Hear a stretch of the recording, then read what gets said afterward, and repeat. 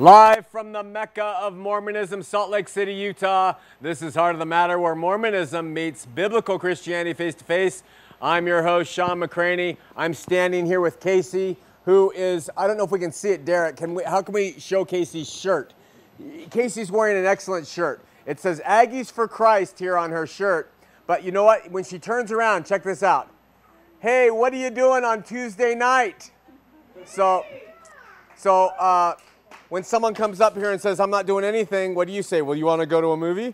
No. What do you say? I want to go to Heart of the Matter. Yes, excellent, excellent. Thanks so much, Casey. Now, we are about to be privy to a very special musical number by Jocelyn, held by her aunt, Kelsey. So, Jocelyn, here you go.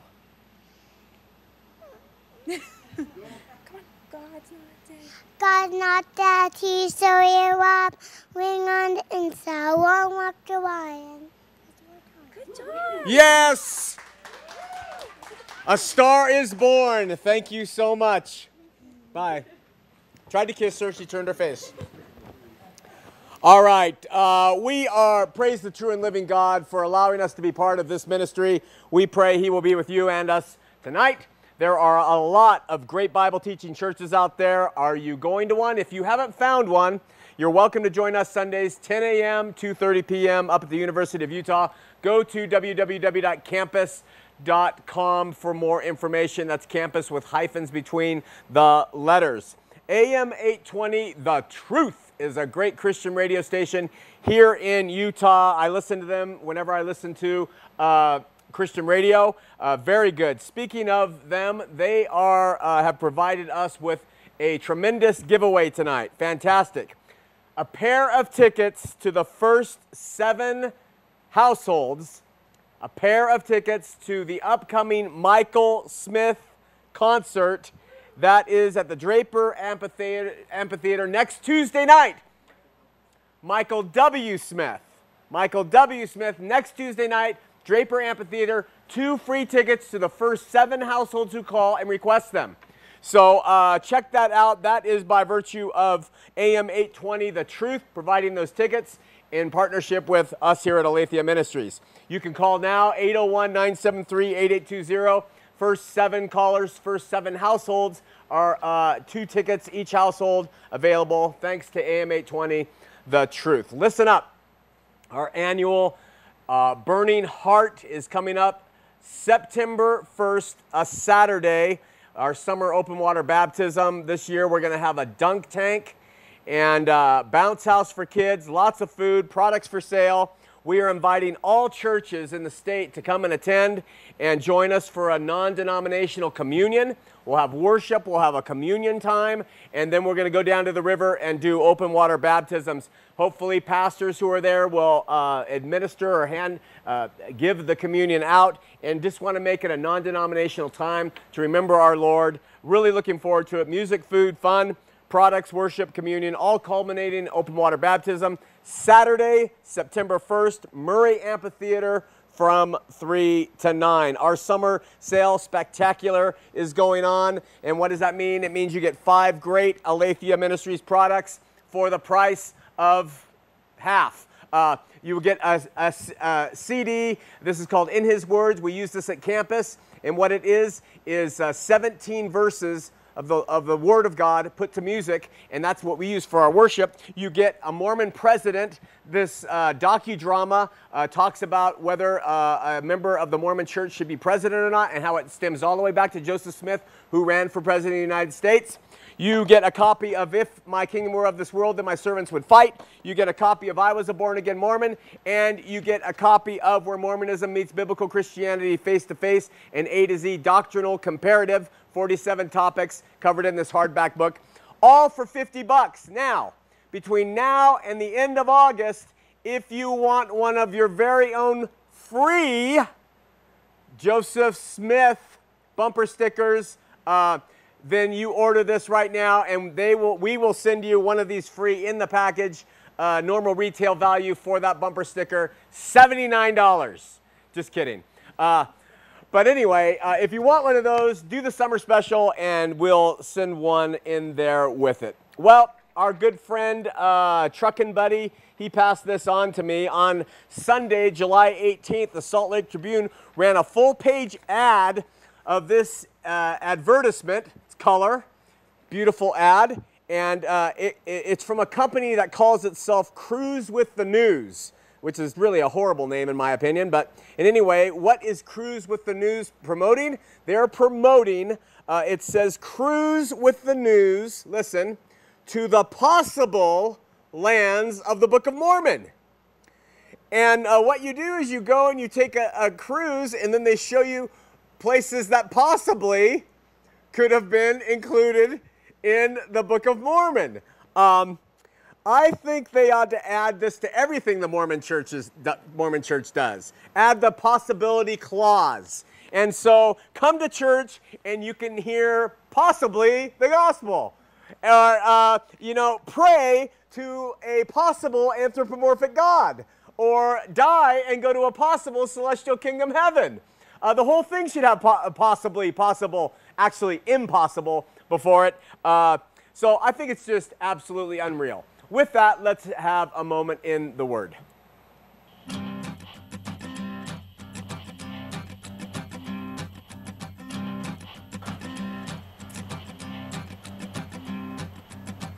We left off last week in John chapter 10, where Jesus was speaking of other sheep I have which are not of this fold, them I must also bring. And he was talking about the Gentile nation. Tonight we come to another verse that's important in the Mormon Christian debate, and it's found in the same chapter, verse 30. Here, Jesus says to the Jews simply, John 10:30, I and my Father are one. Period. Point blank, done. Now, the LDS who believe that Jesus and the Father are one in purpose, you got to understand, do not take John 10:30 literally. In other words, they would read John 10:30 as saying, I and my Father are one in purpose. They would add that in. In fact, the Joseph Smith translation might even do it. But this is not what Jesus said. You go all the way back in the Old Testament to Deuteronomy chapter 6, the great Shema, verse 4, and it says, Hear, O Israel, the Lord our God is one Lord. Okay? In the Hebrew, this would read, Shema Yisrael Yahweh Elohim Echad Yahweh. Translated, that means, Hear Israel, God, whose holy name is Yahweh. We don't even know how to pronounce it. Our God is one God, whose holy name is Yahweh. That's how the Hebrew would read it if it was transliterated. The LDS try and suggest that Elohim is the literal name, like my literal name is Sean, Elohim is the literal name of God the Father, and when that is just a title for God, whether it's in heaven or a God here on earth, and that Jesus' real name is Jehovah, actually pronounced Jehovah. But Deuteronomy proves that Jehovah is one God's name. God's name is Jehovah. Father, Son, Holy Spirit, Jehovah. And not in purpose, not in spirit, one. And when it came time, Jesus, God, condescended below all things and took on a body of flesh. And prior to this, he was not called the Son in the Old Testament. Prior to this, we do not have a Father identity in the Old Testament. All we had was Yahweh. That's all we had, and that is his name. Jews are not polytheistic. Even Muslims are not polytheistic, or Christians. Only pagans are polytheistic. Then Jesus, after he said, I and my Father are one, what do you think happened? Verse 31, it says, Then the Jews took up stones again to stone him. Was this a lawful reaction for the Jews to take from a man, they thought, saying, I and my Father are one? Why would that upset them so much? Well, it upset them because in Leviticus 24:16 it says, And he that blasphemeth the name of YHWH shall surely be put to death. And all the congregation shall surely stone him, as well as a stranger, as he that is born in the land. When he blasphemeth the name of YHWH shall be put to death. When the Jews heard Jesus literally call himself God by saying, I and the Father are one, They knew what that meant because the great Shema in Deuteronomy says, the Lord is one. It's just one. So he says, the Father and me, we are one. I am God. And it was too much for them. Here, O Latter-day Saints, Yahweh, our God, is one God, not two, not three, not an eternal number or regression of gods, just one. And with that, let's have a word of prayer. Father God, who is one, we thank you for life, and we pray you'll be with us tonight as we discuss the second part of last week's show. We pray that we will be able to reach people who are seeking for truth, who want to know you, the true and living God. We pray for those who are in operations and volunteering and staff and audience members, wherever they may be. In Jesus' holy name we pray, amen.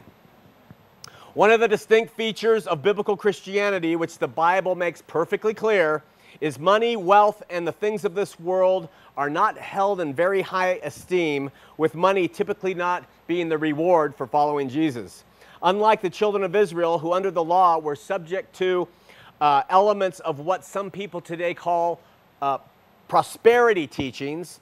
That means that if you live obediently, you will give blessings. If you live disobediently, you will receive curses. That's the Old Testament prosperity teachings. Generally speaking, Christians are, when they follow Christ, are subject to difficulty, suffering, rejection, and in fact, opposite of worldly wealth. Jesus modeled the Christian walk and lifestyle for us in that when he was born in an animal manger. And he was a man of sorrows, acquainted with grief. And as the Son of Man, he said, I have no place to rest my head, all the way up until the time where they took him and crucified him on a cross. John tells us in 1 John 2:16, which is one of my favorites in the Mormon Christian debate, for all that is in the world, the lust of the flesh, the lust of the eyes, and the pride of life is not of the Father, but is of this world. When a rich man walked away from the Lord's invitation to follow him and to give up the things of the world, Jesus turned and said in Matthew 19:23, a rich man shall hardly enter into the kingdom of heaven. And again I say unto you, it is easier for a camel to go through the eye of a needle than for a rich man to enter into the kingdom of God.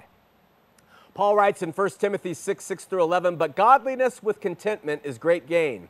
For we brought nothing into this world, and it is certain we carry nothing out. And having food and raiment, let us be content therewith. But they that will be rich fall into temptation and a snare, and into many foolish and hurtful lusts, which drown men in destruction and perdition. For the love of money is the root of all evil, which while some covet after, they have erred from the faith, and pierced themselves through with many sorrows. But thou, O man of God, flee these things, and follow after righteousness, godliness, faith, love, patience, and meekness.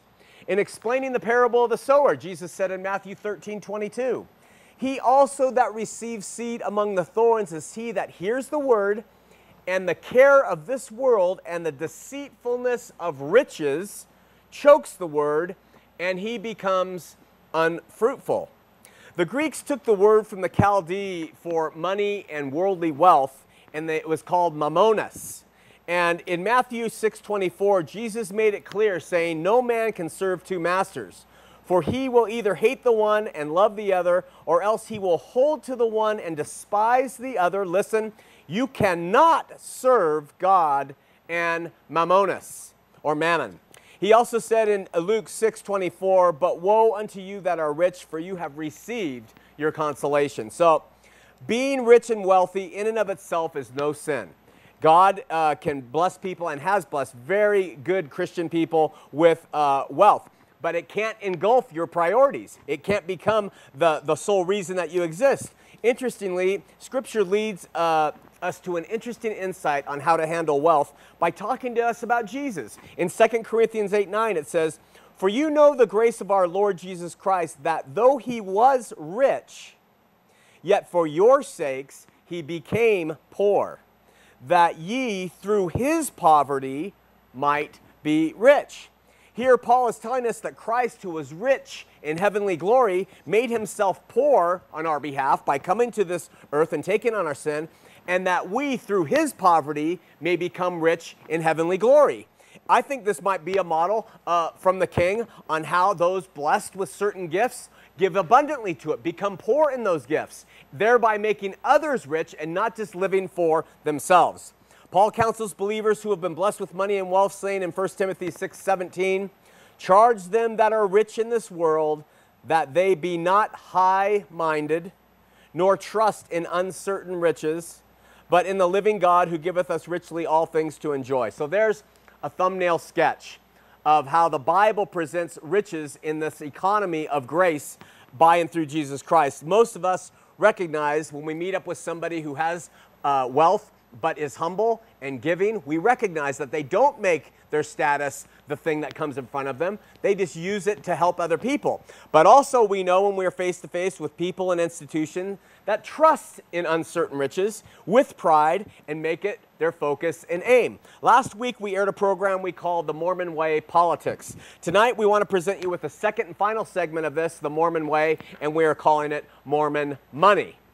Now, I'm going to borrow heavily from an article published in Bloomberg Business Week magazine. It came out last week. I thank many of you who forwarded it on to us. Throughout the course of our ministry, people will often say, what do you think is the reason so many people stay in the LDS Church who, with all of its problems and all of its history, why do they stay? After being LDS for 40 years and making a concerted study of it for 25, it is my opinion that when everything is said and done, the core driving force behind the most faithful LDS people is pride. The pride of life, which comes by way of them being members of the only true church of the face of the earth, having been so valiant that they accepted and are faithful to the only true church, for their ascetic lives of living above others, and for their wholesome and clean-cut appearance. Pride of accomplishment, which includes having large, well-behaved families, educated, successful careers, elevated titles, and respected social status. And ultimately, there's the pride of a self-indulgent hereafter, which includes being married for eternity, having your children with you for eternity, and the coup de grace of all arrogance and pride, becoming a god after this life and being able to produce your own planets, etc. So where the Bible clearly states that all that is in the world, the lust of the flesh, the lust of the eyes, the pride of life, is not of the Father, but is of this world, Mormonism is literally built upon these very things. Where does the attitude come from with the LDS people, the founder? 88 of Joseph Smith's 112 revelations dealt with money, with material economic matters.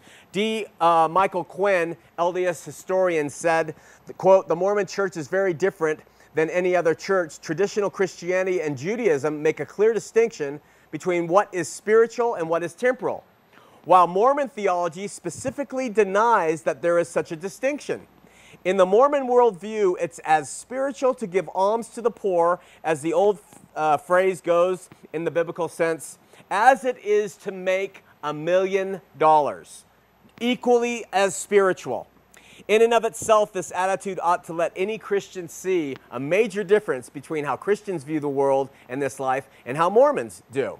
Founder Joseph Smith had God say in one of his early revelations, "Verily I say unto you that all things are unto me spiritual, and not at any time have I given you a law which is temporal."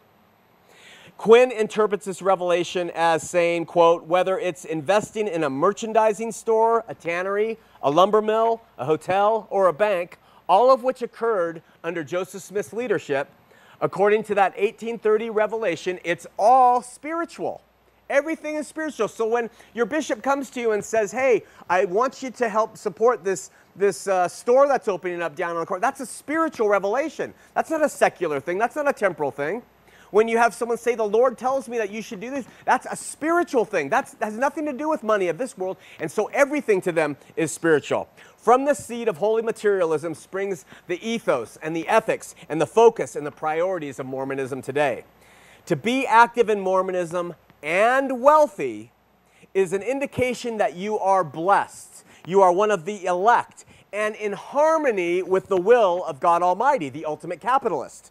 This idea is strongly emphasized in their Book of Mormon. Conversely, to be failing in economic success is often considered an indicator that the Latter-day Saint is out of favor with God experiencing trials necessary for their growth because they're weak, and worst of all, that the individual is unworthy, that they deserve this plight of poverty and struggling upon their back. As a result, both members of the LDS Church and the church itself strives ardently to obtain money and wealth. I'm fascinated as I drive along the I-15 along the Wasatch Mountains, and I look up at the foothills of these LDS communities in Bountiful and these other places, these opulent mansions that are resting in the foothills, and how they're put up there at the base there to show that we have, you know, been blessed by God because we're righteous and we're more worthy than those who are in the valley down closer to the freeway. Now, let me make something really clear here, and I make this from my own observations. Wealth and worldly success are not in and of themselves honored in Mormonism. They don't respect those who are wealthy outside of the church. These things are only recognized as admirable in their members, especially in the members who are very active and participative in Mormonism. Let me tell you, if you want to be hailed as all that in this life and treated with extra respect and given a little extra leeway that some of the Joe Blow members don't get, become wealthy and be active in the Mormon church. The youth idolize such families, feed their egos with all kinds of appellations of, hey, you're so brother so-and-so, brother so-and-so, and they're held up. You want a really good picture of what an LDS family prototype looks like, watch any of the Twilight movies written by LDS author Stephenie Meyer, and observe how she depicts and portrays the Cullen family, who are vampires in the movie. Good vampires, but vampires nonetheless. They are so loving. They are so welcoming, so clean cut, so beautiful and attractive and cohesive and wealthy, and they live in luxurious homes, and they're just slightly above the masses. They're so cool, but they're good too. This Stephenie Meyers has put the prototypical ideal of Mormon families right there in these films and the scripts that she wrote for them. Walk into any LDS ward today and you're sure to find at least one Cullen family. So it's difficult to put too much blame on the LDS because their church itself focuses on money. And this was the focus of the Bloomberg article, the money side of Mormonism. It's astounding. Let me try to break it down for you in the next few minutes. The Mormon church has a for-profit side of business and a not-for-profit side of business. The for-profit side are vast, generating billions of dollars of revenue for the worldly church. Because of time, I'm not going to list the businesses, but they're in publication, radio, television, digital media, and a large insurance company which generates billions of dollars for it every year. Just the insurance company. These for-profit businesses also include ranches, hunting reserves, citrus groves, timber operations in the U.S., Brazil, Argentina, Canada, Mexico, Britain, and Australia. The Australian operation alone brings in, back in 1996, $276 million in annual sales. Just the Australia operation. Then their for-profit real estate holdings, commercial and residential, include malls, sewer infrastructure, and water treatment plants. In Hawaii, the Mormon Church owns 7,000 acres of Hawaii premium property all alone. Now, in the nonprofit businesses, that means they don't pay taxes on the revenues that are generated in their nonprofit business. They own the Polynesian Cultural Center, sitting on 42 acres of prime Hawaii real estate on the north shore of Oahu. In 2010, this center had net assets of $70 million. They collected $23 million in ticket sales and $36 million in donations alone. Just this one thing. In 1960, the Mormon Church stopped reporting any of its finances. Today, the church is estimated as having a value of $40 billion with an annual income of $8 billion a year. Now, I want to point something out to you. We don't understand millions and billions very well. To spend $1 million, you would have to, in 1 year, you would have to spend $2,739 a day. $2,739 a day to spend $1 million. To spend $1 billion, you would have to spend every day of the year $2,739,000 726 cents. That's to spend $1 billion. They bring in $8 billion in revenue a year. That means they could spend $16 million a day, and they are going to be fine with just the revenue they have, not to mention their assets. Like an inner city drug ring, the church members always say, well, we have a lay clergy that only works at the lowest level, down there in the city where the guys are doing that. That's the lay clergy. But up at the top, let me tell you, they have always made money. Don't believe me? Go to www.zaba.com, Zaba search. Type in the state Utah. Type in the name Boyd K. Packer, LDS Apostle. Why? He has only worked for the church as a seminary teacher his whole life. He's apostle. Type in Zaba search and look at his home. Ask yourself, how does a man in lay clergy who simply teaches seminary own a palatial mansion like the one you're going to see? You see, really in Mormonism, it is all about the things of this world. Let me explain to you how they do it. The Mormon prophet, who is, interestingly, the sole owner of all assets the Mormon church possesses during his tenure as the prophet, determines that a temple is needed in a certain area. The location is announced. All the Mormons, they just get overjoyed with the fact that a new temple is coming, and the ball gets rolling. So while the new temple is being built, then a lot of promotion is done to let the neighbors and everybody know a new Mormon temple is there. That helps with missionary work. Part of the campaign is to get the community to know about the new Mormon temple. But the other thing that all the wards and stakes are doing around that area is all of their leaders are getting their members temple ready. You know what that means? It means they go to everybody in their wards and stakes who does not or has never been through the temple, and they say, we want you to get temple ready. And that means paying 10% of tithing. And that means that if you haven't been going to the temple, we want you to start paying again. And so what happens is as the Mormon church puts up much, much less dollars to build these temples now, they're dumbed down, they're small, the return on investment is so great because they only pay a certain amount to erect these small temples, but they get the whole church reinvigorated to start paying tithing. And it's a beautiful business model, you know, and that's how they keep that flow going.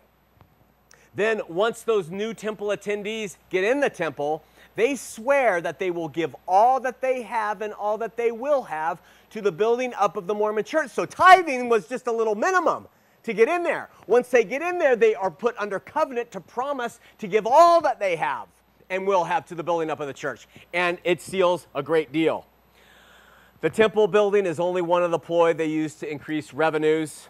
They also place heavy emphasis on volunteerism, which falls on the backs of their members, intimating that the more a member does, the more that member is going to be loved of the Lord, and the better chance they will have to be with their family and spouses for eternity. Sherry Dew, CEO of Deseret Book, expressed in the Bloomberg article what it's like to have to report to the prophet when you're over one of the companies of the church. She said, there's nothing like nothing worse on the planet than to go to your owner and say, we didn't do what we told you we would do. Especially because one of the interesting things we deal with is the owner is also an ecclesiastical leader whom we revere. She continues saying that's the toughest thing about an organization that's owned by a church, because you don't want to disappoint them and you don't want to have them worry about what you're doing because they have better things to worry about. What better things do they have to worry about, Sister Dew? The Mormon prophet and the apostles, what do they have to worry about more than the bottom line? Certainly it can't be receiving revelation because they haven't done that for 30 years. And certainly it can't be distributing their vast wealth to the world, suffering world. According to an official LDS Welfare Services fact sheet, the Mormon Church gave $1.3 billion in humanitarian aid in 178 countries between 1985 and 2010. Sounds like a lot, 25-year period of time. Less than a third of that money was in actual cash. The rest of it was in services rendered and in products. So it looked like about $400 million in cash. But let's just say it was $1.3 billion in that 25 years. That works out to 0.07 of 1% of the annual income the church brings in. Just to put it in perspective, the United Methodists give 29% of the annual revenues they get out to the humanitarian world. The LDS Church, 0.07%. Okay? Mormonism, Christian, or a business? In March of this year, we'll wrap it up, the prophet, seer, and revelator of the Mormon Church, Thomas Monson, stood with the 12 apostles at the opening of their $5.3 billion shopping mall. The LDS say these men are prophets like unto Moses, apostles like unto Peter, Paul, James, and John. Do you know what LDS prophet Thomas Monson to the rescue said before cutting the opening ribbon to that mall? The prophet cheered, 1, 2, 3, let's go shopping, and slipped the ribbon. Like unto Moses, like unto Peter, like hell. It is a business conglomerate out for money. We're going to open up the phone lines, 801-973-8820, 801-973-TV20. First-time callers, please. LDS callers, if possible, turn down your TV sets. Remember, we're giving away tickets to Michael W. Smith's concert, and first 7 households get 2 tickets. They're gone. Don't call anymore about those. They're gone. Our ability to remain on the air and open shopping malls is directly related to you and your support. You know, in light of our topic tonight, I thought I would add maybe a musical number. It's touched me so. It's a number I learned while LDS. I'm going to give it my best. We thank thee, O God, for a prophet to guide us in these latter days. We thank you for saying yes to riches, but no to coffee, tea, and gaze. We thank you for money, money, money. We know that our present apostles will deliver the cash on demand and keep us in fine clothes. We thank thee, O God, for our prophet. All right, we're going to Tim. You got to try your best, baby. We're going to Tim. No clapping, please. Tim in Provo. He's LDS. Tim, you're on Heart of the Matter. Hey, how's it going? I'm doing very well. How are you doing? Great. So what's up? I actually spoke to you a couple days ago. I don't know if you remember. But I'm a student here at BYU. And I actually wanted to address what you said in the beginning of your show about the initial statement of why, members that receive a knowledge of unethical behavior, in the history of the church, why wouldn't they leave? Even with the vast amount of knowledge, that they obtain of sketchy church history. And so, what was said is that they were too prideful. I don't think most members are necessarily too haughty or prideful to leave the church, but are more afraid of the social consequences of their decision. Okay. For example, a student at BYU that dissents would not only be expelled, but would undoubtedly lose his friends and become a social outcast. And what's the, if you become a social outcast, what is that dinging in your personality? That's definitely pride. Yeah, and it will all come down to pride when you really think through. And I realize that there are a lot of variations to the argument, and you say, well, they don't know what they'll do and things. But bottom line, I really do believe, after having really looked at it, it is pride. It's a pride of losing the friends. It's a pride of people looking down on them. It's a pride of them not looking like they could keep up. It's a pride of wanting your family to look like it's cohesive. It's bottom line in it, it's pride, because people who are humble, when they're humble and they're broken by the truth, they are looking to the Lord. and they say, I don't care what the fallout's going to be. I know what is truth here. And they're humble people when they come out. But the ones who stay in, there's elements of pride there that keep them in. They're going to answer for that. They're going to answer for that pride. Yeah, and that I do, completely believe. Shunning is all too real in the LDS Church. I guess more of my point was that, myself with all the questions and doubts that I have, I wouldn't say it's more. I mean, yeah, there's definite pride in that. I don't want to be, an outcast or lose my friends or family, but I think it's more of, it's a life change, and what do you do? What are going to be the consequences of that? And so you might go into poverty, you might lose your job, you might lose your family. It's pride, because they don't want to lose those things. It's all that's in the world. It's the pride of life, and so they cling to those things over going to the truth. I understand your point, my friend, but I will differ with you, and maybe you and I could sit down someday there at the Cougar Eat and have a discussion about it. No, I mean, it's definitely true. I mean, I think there are many members out there that aren't going to leave the church because, they're too prideful to admit to their friends or family that they were living a lie, everything that they, when they said to their neighbors and to their friends, well, I know this is true, and we're judgmental of their beliefs. Right. They're definitely going to be too prideful to, admit their wrongs. Yeah. So, hey, great call, Tim. Thanks so much. Hey, have a good one. God bless. Bye-bye. Steve C. writes, if Joseph Smith was a true prophet of God and knew that the name of Jesus Christ had to be in the name of God's true restored church, why did he originally call the Church of Christ, omitting the name Jesus? And if he realized that he had made a mistake, why did he change the name to the Church of God, omitting the name of Jesus Christ altogether? And if he realized that too was wrong, why did he change the name of the church to the Church of the Latter-day Saints, again omitting the name of Jesus Christ, only to go forth on the fourth round to finally get it correct? Why, if he was a true prophet of God, did these mistakes occur? It's a great question. You might ask yourself that when you, especially missionaries, when you boast that the true church has to have the name of Jesus Christ in the title. We're going to Alex in Raleigh, North Carolina. Alex, you're on Heart of the Matter. Hey, Sean, what's up? How you doing? You're on the air, man. How you doing?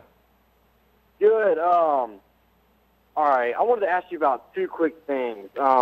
First is, I'm dating this girl, and unfortunately, she is LDS. And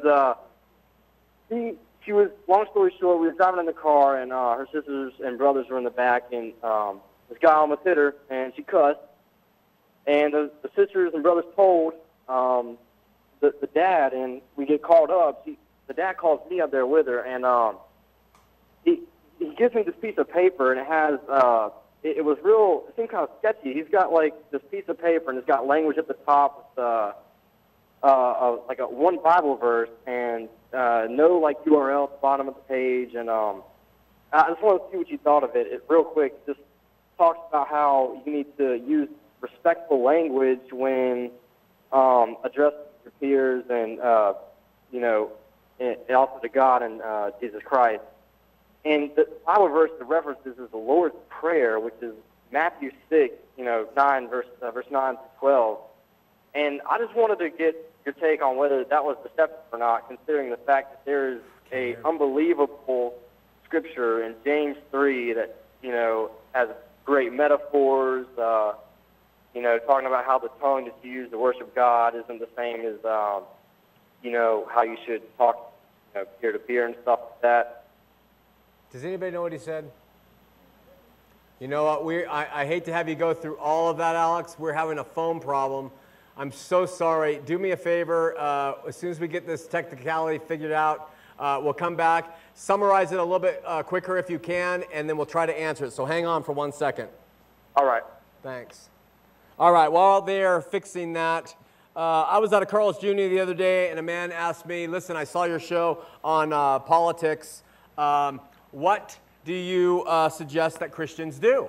I mean, you know, do you vote for this? Do you vote for that? Again, this is not a statement on political candidates at all. I don't care. And I think that maybe the answer would be, in my opinion, that every Christian in America goes to the voting booth and they vote on those issues that are important to them. And when it comes to the office of the President of the United States, they write in Jesus. And then they follow him. And you don't make a decision between two evils, which people always say, well, it's a lesser of two evils. No, it's not. They're both evil, or whatever, whatever it is running, evil. So it's getting to a point now where Christians, you know, we've never really had any thing in politics. Jesus was not political. Our king was not. He was apolitical, and yet for some reason Christians believe they should be. But in any case, what you're going to do, I couldn't tell you, but I know what I would suggest, and that's go and write Jesus Christ's name in the box and then follow him. Okay, we are going to try Alan in Salt Lake City. Here we go. Alan, you're on Heart of the Matter. Hey, John, hi, how are you? I bet you don't remember me. I met you once in Ross Park Laundry. But mostly, I've been watching your show here and there. My questions are this, you know. I went to the temple once, and they showed me a movie about Jesus Christ being in South America after he died. I was wondering if that's true or not. That's absolute fiction. It's total fiction. And we can base that fiction on a number of accounts. God does not have us believe things in a vacuum. He didn't produce the Bible up in heaven and throw it down and have it land in the desert and us pick it up and use it. He had it written by and through men who were alive in real historical places during real periods of time, and those writings were compiled and proven by historical and archaeological and all kinds of different evidences, linguistic evidences and genetic and DNA evidences and science, and all those things coalesce into supporting the Bible. The Book of Mormon claims have nothing to support them. It was written in a vacuum, just like any good piece of fiction. And what Joseph did was he took the idea of Jesus' resurrection as the kind of the apex of the whole story, and he incorporated it into his Book of Mormon tale. But it's pure fiction. Now they will pull from all sorts of places, Quetzalcoatl and all these things to say, yeah, we think he did. But in terms of the Book of Mormon account, pure fiction. Hey, thank you very much for that answer, because I was looking for that for a couple of months. But hey, I appreciate your answer. Hey, I want to keep watching your show, and I maybe visit you once, see you in person. Thank you very much. And thank you, my friend. God bless you. Thank you. You too, man. Thanks. Okay, bye-bye. Bye. In terms of a Latter-day Saint being in office, electing an active Mormon is not anything like electing anyone of another faith. Let me tell you why. It is because of the temple rights. Usually, someone who's reached the level to be able to run for a high office like President of the United States has gone through their temple. And in their temple, they raise their arm to the square, and in front of God, angels, and witnesses, they swear to give all that they have, like we said earlier, and all that they will have. That includes the office they will be elected to. Did you hear me? It includes the office they will be elected to the building up of the Mormon church. They make that oath, they swear that oath before God, angels, and witnesses in the temple. Now, if somebody who's running for an office like the President of the United States, who's a Mormon, who's been through the temple, says, the Mormon church will have no weight at all on my office here, they are either lying to the public or they are lying to God, whose oath they made in the temple. Because to God in the temple, they swore they would do all they can to build up Mormonism. But to the general public, if they say no, Mormon church doesn't have any effect upon me, one way or another, they are proven a liar. Okay? Now, if a Latter-day Saint is running for the President of the United States and they say, does the Mormon church have any effect on you? And he says, absolutely. I listen to the prophet. I put my Mormon church first. I build it up first before anything else. That I could respect. Wouldn't vote for him, but I could respect it. But in other case, in any other way, you're going to hear lies. Okay, let's check some more emails out. We have someone who wrote and said,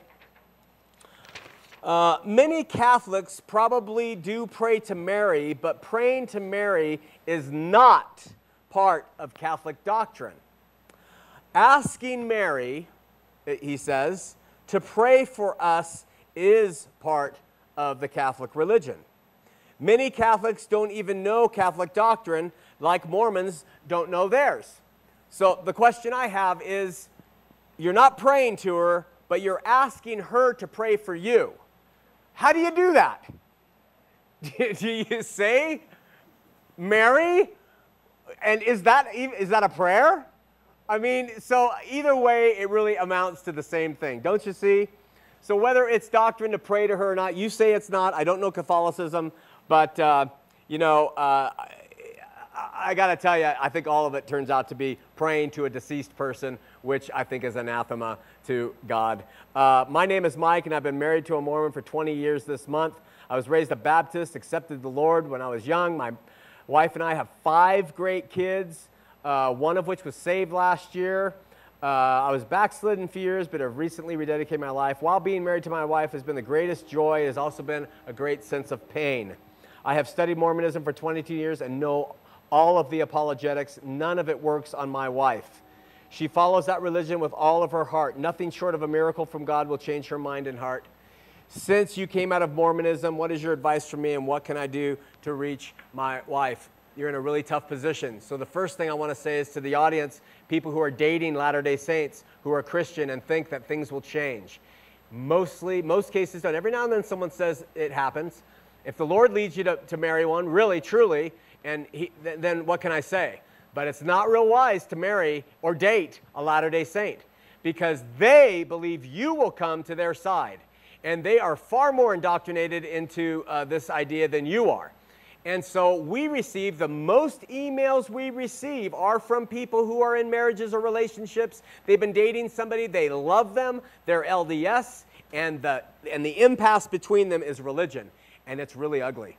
And that's why the Lord warns us in the Bible not to be unequally yoked. To marry somebody of a like believer, date people, you marry who you date.